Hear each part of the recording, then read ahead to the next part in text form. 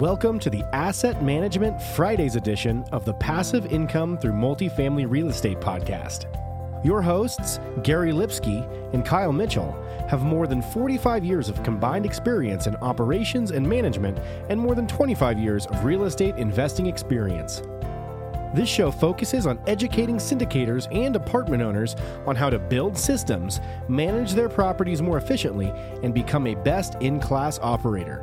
100% straight talk. Let's jump in.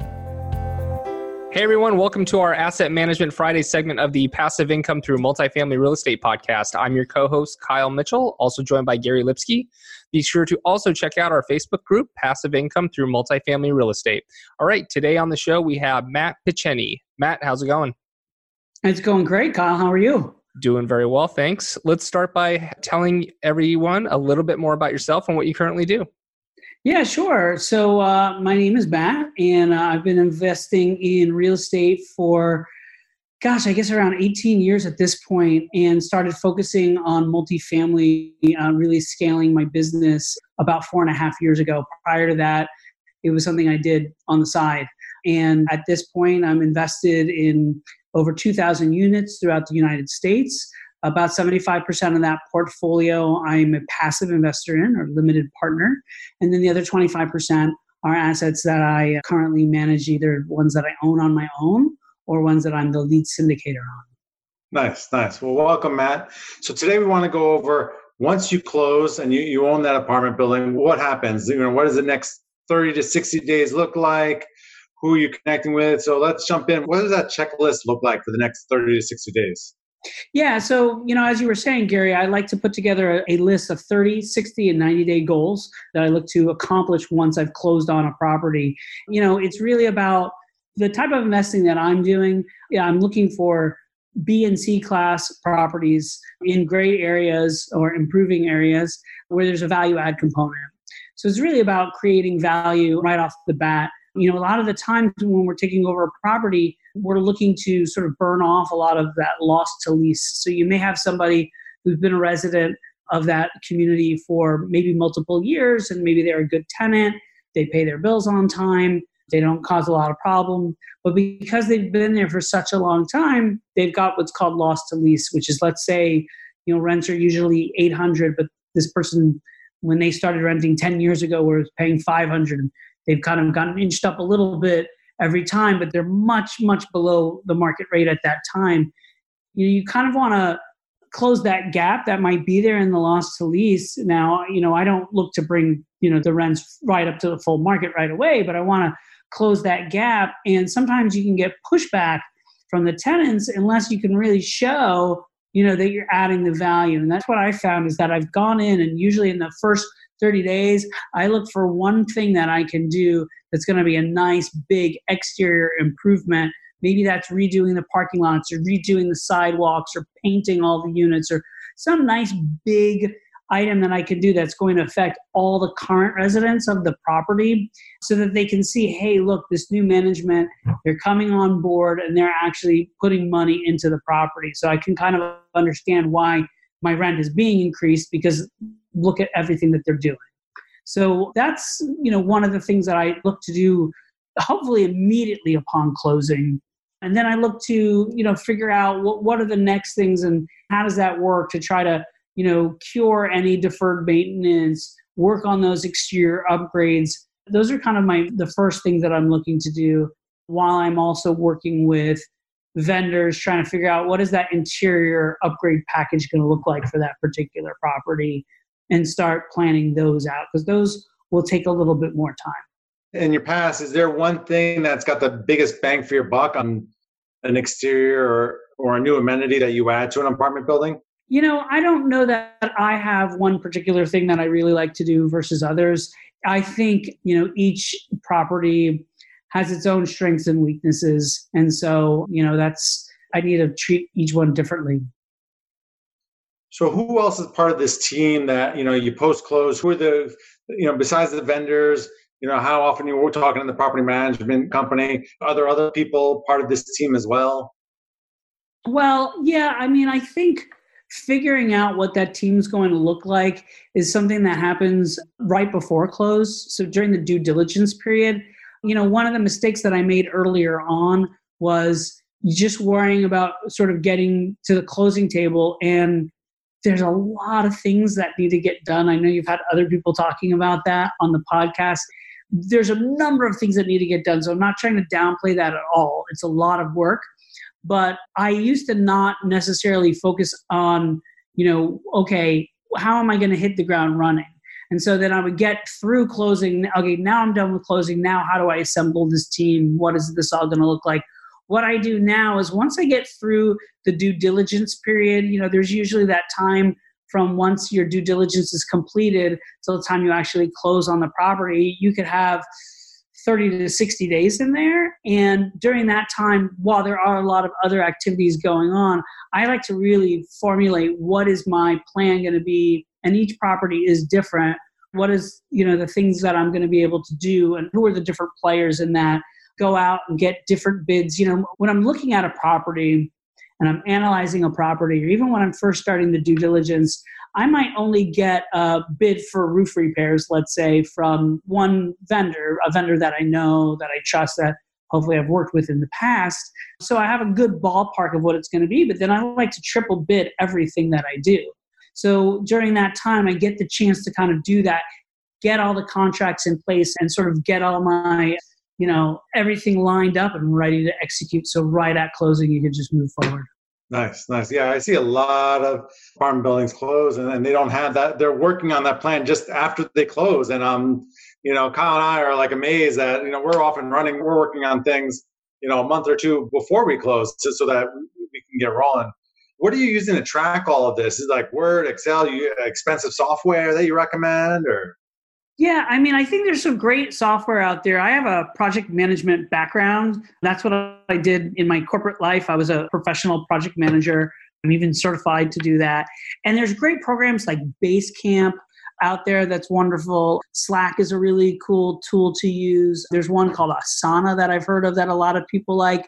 But what I found is those tools are only as good as the input that's going into them. And if all of your team members aren't on board and familiar with that software, it doesn't really work very well. It's not the software's fault. It's just the team has to all be on board and behind this effort. So what I've actually found that's worked really well for me, I just use Excel. I'm kind of an Excel junkie, and I've learned how to do a lot of different things in Excel with conditional formatting and drop-down lists, all kinds of different things that I can do to sort of automate the work that's done in Excel. I have a background before the project management stuff in some very basic computer programming. So I kind of a little bit of a nerd at heart and kind of enjoy figuring out how to automate some of that stuff. But Excel is something that everybody has, everybody knows how to use. And, we've just mandated that people are going to use that. I have a dashboard that I've created over time from my professional project management background, and then tailored that and added to it for the real estate business and the asset management. So we use that as the main tool, this weekly dashboard that my property management team's working on. Me as the asset manager, I'm working on. We have weekly calls, and we go through all the tabs in the dashboard. Obviously, certain things are highlighted that we'll look at and we'll bring to attention. Other things we're just kind of keeping in there for archival purposes. That's been the tool that I've chosen to use. Nice. And so when you're having these calls with your property manager, what are the two, critical pieces that you guys are going through on your dashboard? There's essentially 4 tabs on the dashboard I'm thinking about, making sure So the first one, I call it a stoplight status, where people can choose, depending on the drop down and what you choose, if it's critical or not, it'll either be red, yellow, or green, right? So green items you don't need to work on. Yellow, okay. Red, this is a critical thing that needs to be addressed immediately. So we go through the stoplight status first. Then the next thing, we have a KPIs. That's really important. The KPIs are the different key performance indicators, KPIs, that we're looking at. So that's, how many move-ins have we had? How many move-outs? How many renewals? How many work orders are out there? How many vacant units do we have? How many upgrades have we done? How many are on notice? How many are pre-leased? All that kind of information is on that KPIs tab. Then I have a lease trade outs tab, which just shows us existing renewals, new leases, and vacant units, and sort of what they were and where they're going to make sure we're going to hit the numbers that we've projected. And then I have a leasing tab. In my leasing tab, we track every single lead that comes in, and we track the source of each of those leads and the status of where they are, whether they're active or inactive, whether they've leased or not. And therefore, on that tab, I have a way of going through some formulas I've put in there and actually let us know which sources are bringing us the most leads, and also the percentage of those leads that are actually converting. You might get, 1,000 leads from Craigslist, but then nobody actually rents a unit. Is it really worth spending your time on Craigslist? Maybe you're better off on apartments.com or, whatever the other source is. So for us to be able to actually track that and see which ones are bringing in the leads and which leads are converting. And then I have an additional tab at the end, a renewals tab, where I just keep track of all of the units in the property and what they've renewed. We're usually going 60 to 90 days out on our renewals, so we can sort of see, all right, what is that inventory going to look like in the future? But also look, what has our retention rate been? Are we seeing massive turnover at the property? And if so, why is that happening?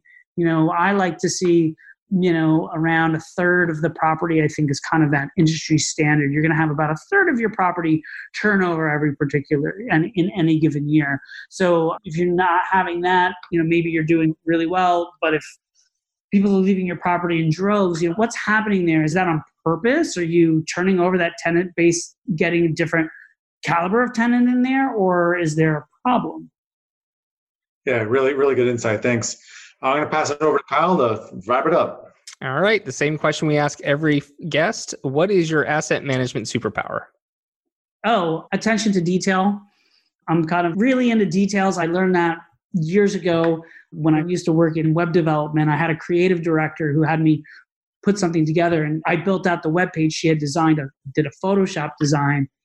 And I think anyone, Kyle, you or myself or Gary, like any of us were to look at this, you would look at the Photoshop design and then what was on the screen, and you'd say, yeah, it's perfect. It's exactly the same. She's like, no, this line is off by 1 pixel here. This mark over here is off by 3 pixels there. And I was like, what? But she was right. She took a screenshot and did an overlay. And I worked with that woman for about 5 years. And I think through working with her, it just sort of trained my mind to look at the details. Later on in my career, a lot of the people who would work for me, I just used to pick things out all the time, and they used to call me Eagle Eye. And so I kind of have that really laser-focused attention to detail. And it might be annoying to some people, but it's also a superpower. Matt, I can relate on that. My attention to detail is one of my superpowers as well. And I know some people do get annoyed by it, but you know what?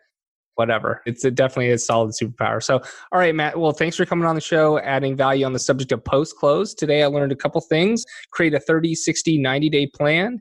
Each property is different, so they're going to need a different plan. And then the one I love the most is post-close starts pre-close. And that's like Gary mentioned, we start 30, 60 days ahead of closing to set up our post-close game plan. So tell the listeners where they can find out more about you. Oh, yeah. You can go to my website. It's mjppg.com, or you can email me directly at matt, M-A-T-T, at mjppg.com. I love chatting with people, wherever you are in your real estate journey. So feel free to reach out. Perfect. All right. Thanks for everyone listening in. If you like the episode, again, please head over to iTunes or Stitcher. Give us a like, subscribe, and review so we can continue to grow this podcast. We'll talk to everyone next week. Thanks for listening. If you enjoyed the show, please go to iTunes and leave a rating and written review to help us grow and reach more listeners. You can also go to the Passive Income Through Multifamily Real Estate group on Facebook, so you can reach Kyle and Gary and ask your questions that you want them to answer on the show. Subscribe too, so that you can get the latest episodes. Lastly, to stay updated, go to aptcapitalgroup.com and sign up for the newsletter. If you're interested in partnering with Gary and Kyle, sign up on the contact page so you can talk to them directly. Thanks again for joining us. Be sure to tune in again next week for another episode.